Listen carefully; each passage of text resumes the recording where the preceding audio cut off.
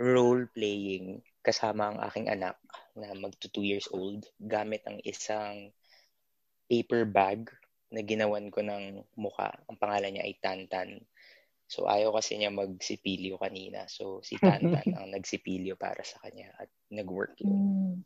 Kasi nag-participate ako sa isang rescue buy ng mga kalabasa.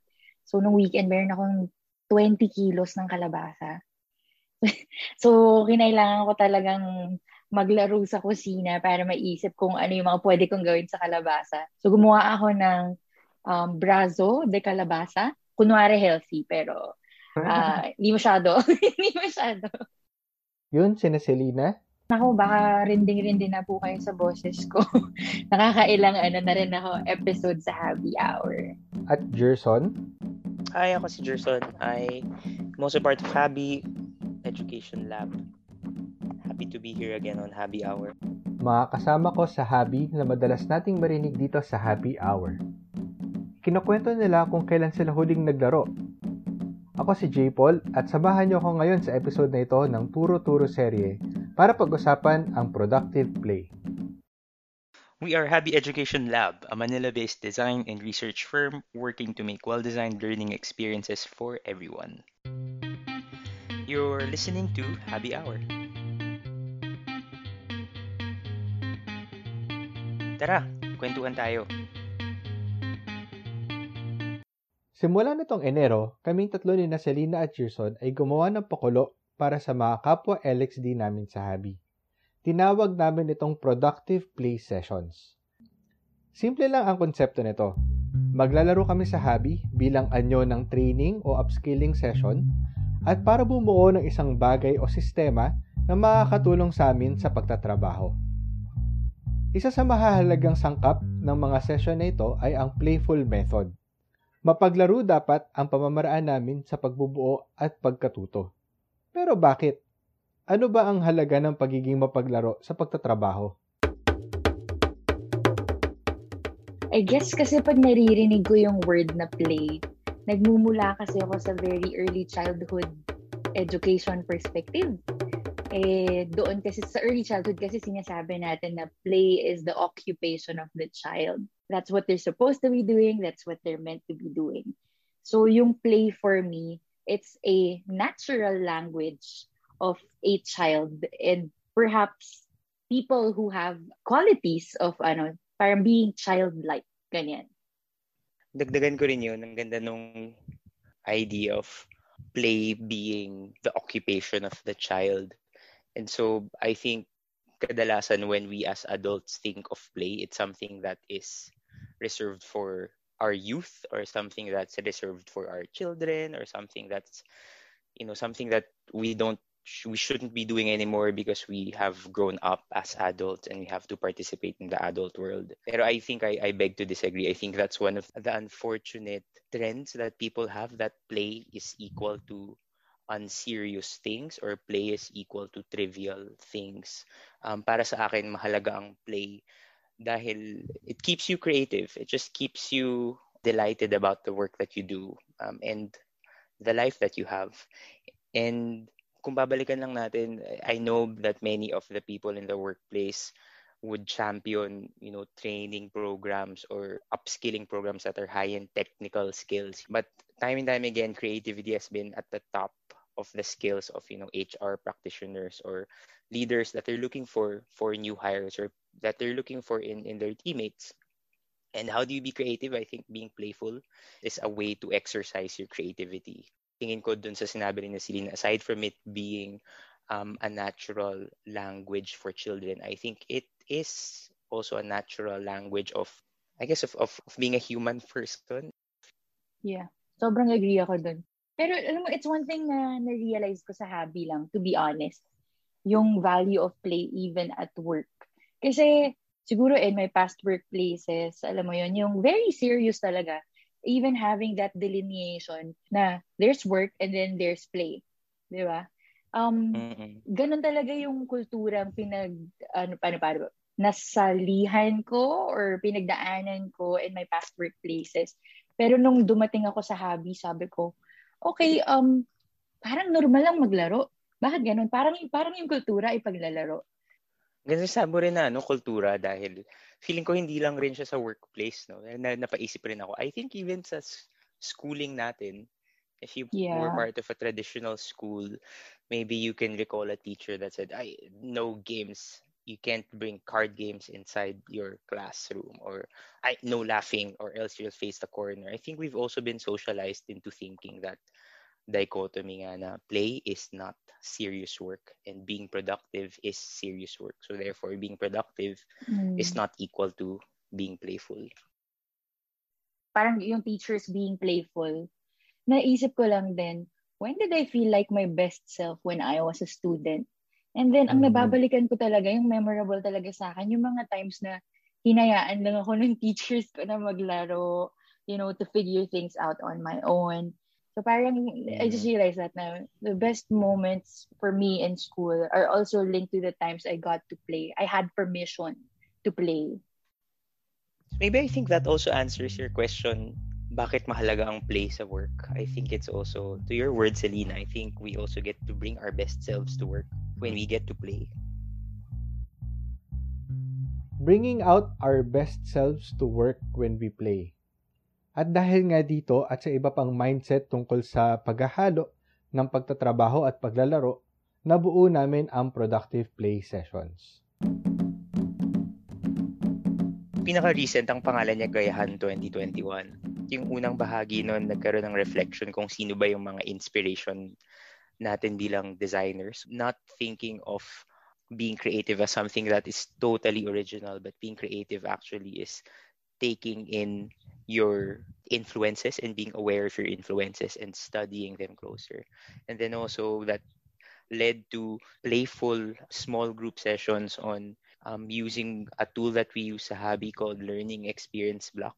In small groups, naglaro-laro lang kami to explore and just to tinker with the blocks, but also with that idea in mind that we can get inspiration from other learning experiences or from other creative platforms, not just online learning or learning designs, but through films, through television shows, through music, through poetry, through buildings and architecture, through clothes and color and paintings. Yung isa, tinawag natin itong malay mo mag-work.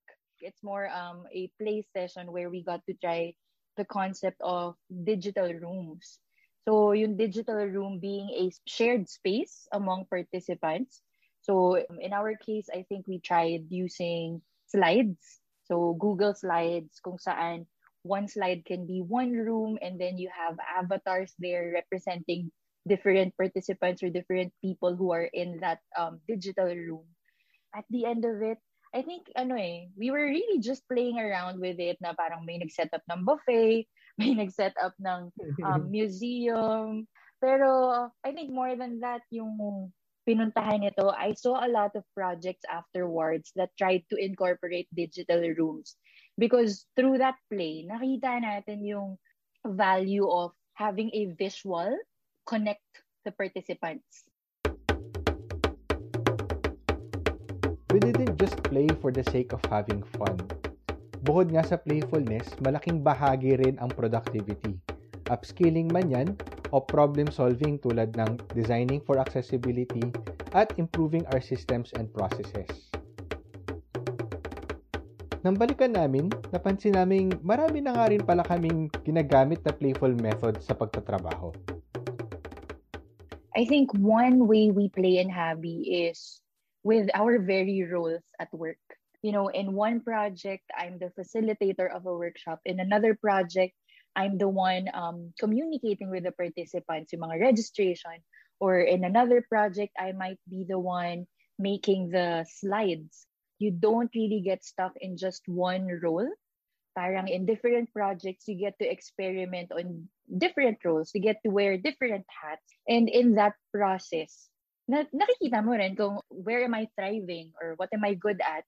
Ano yung mga parang nagiging interest ko na akala ko dati hindi ko naman bet, ganyan. Isa naman mostly on the materials that we work with or the platforms or the mediums that we use. When I think of play rin kasi I think of, syempre yung anak ko nga that sometimes he gets immersed in, let's say, a few cardboard materials and her markers, and she would just make things on her own. So may konting role playing, may konting imagination, trying out, pwede ba to, kaya ba to? And so we always have that space in our projects. I think it's the nature of our work. One, dahil human-centered design thinking is a big part of our process sa Habi. At pangalawa, um, the types of projects that we work on, let's say online learning or diverse teacher training experiences or some learning community workshops, karamihan ng mga projects natin, sometimes even our partners are open to experimenting new ways. And so we would also find ourselves spending time just working on things like trying out, could this work in this tool? Can we try this workshop in another platform? The first times that we did recordings for Happy Hour, this podcast, it was playful in a sense na parang even up to the point of editing, we were trying out different editing platforms, editing mechanisms. So there's also that idea of play as tinkering and play as somewhat parang free type of creative work. Nasa kultura namin sa Habi ang playfulness. At napansin nga namin na sa mga pagkakataong nagiging makulit, kwela o kalog kami sa opisina, may kakaibang nangyayari o kakaibang epekto ito sa amin bilang mga tao. Ako, una ko napapansin, is improved peer relationships.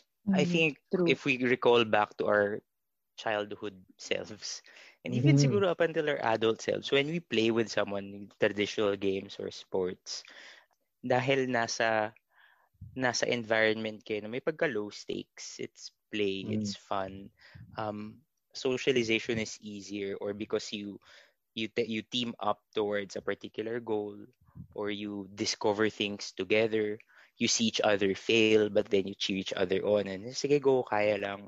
I think those types of interactions in playful scenarios tend to develop better relationships.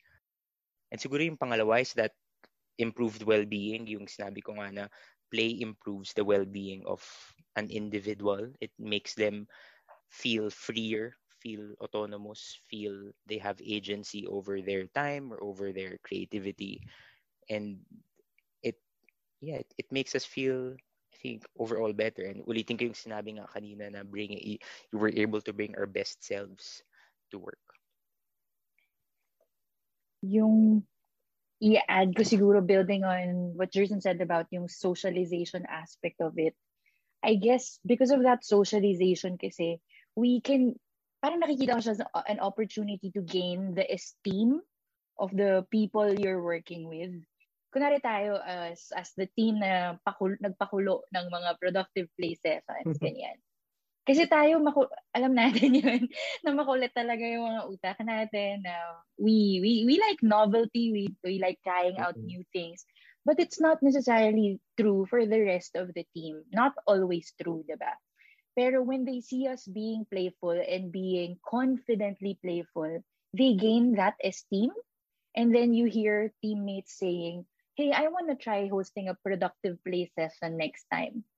And I think that's such a beautiful effect or impact we can have on people we work with. Tapos, I guess one more thing na napansin ko is, because I think we're a pretty metacognitive team, play sessions make you even more metacognitive. Because, napag-usapan natin kanina, diba, yung parang we're kind of predisposed to think that maybe we shouldn't be playing at work. And when you come in with that conception, mas mako-conscious ka na bakit ako naglalaro. So at the end of it, iisipin mo, what did I get out of that? You become more metacognitive and you try to think, how is that productive for me? Ako rin, dagdag ko rin, I think, if you're, lalo na thinking about the listeners, if let's say they're a leader or if they're a manager, they're probably an HR, learning and development practitioner. Why is play important for their employees or their teams? I think it will also lead to particular outcomes of their work. Maybe more ingenious ways to do things, more efficient ways to do things. Play is also about iteration, and play is also about testing boundaries. And so when you're playful, you also try to think, maybe there's something better. Or maybe I can do this in a different way. Siguro halimbawa nun, yung we have a tool called Trabaho Tracker. And it's a way for Habi to measure the amount of hours and the amount of work that each of the learning experience designers put in a project and put in a month. It went through a lot of iterations. If you recall, naalala niyo ba yung mga Kalahabi, naalala niyo yung Google Sheets version, naalala niyo yung table version, naalala niyo yung paper version. It went through a lot of iterations. And if, for example, if the culture isn't playful, it would have been just, okay, let's just get an enterprise software and we're just gonna report our hours in a particular way. We're just gonna do how other businesses do it. But I think if you introduce play as a culture in your team, you will get solutions that are more fit for your team, and you will discover the hidden talents of your team, of your teammates, that might lead to interesting results. And I guess not to say rin na play will solve all problems. But I think it can lead to different solutions, or it can lead to reframing the challenge into something else that might lead to a solution. Kung susumahin, sa paglalaro, walang masyadong pressure. Dahil walang pressure, mas malaya at mas may kumpiyansang mag-eksperimento, mga likot at tumoklas. At dahil creative ang method, madalas creative din ang resulta. Sa pagtatapos ng episode na ito, let's complete the sentence. Mixing work and play is... At gusto kong maglaro, kaya magpapasaway ako ng onti sa syntax mo. Mixing work and play makes healthy teams. Yeah. Mixing work and play is enjoyable, sometimes challenging, but always worth it.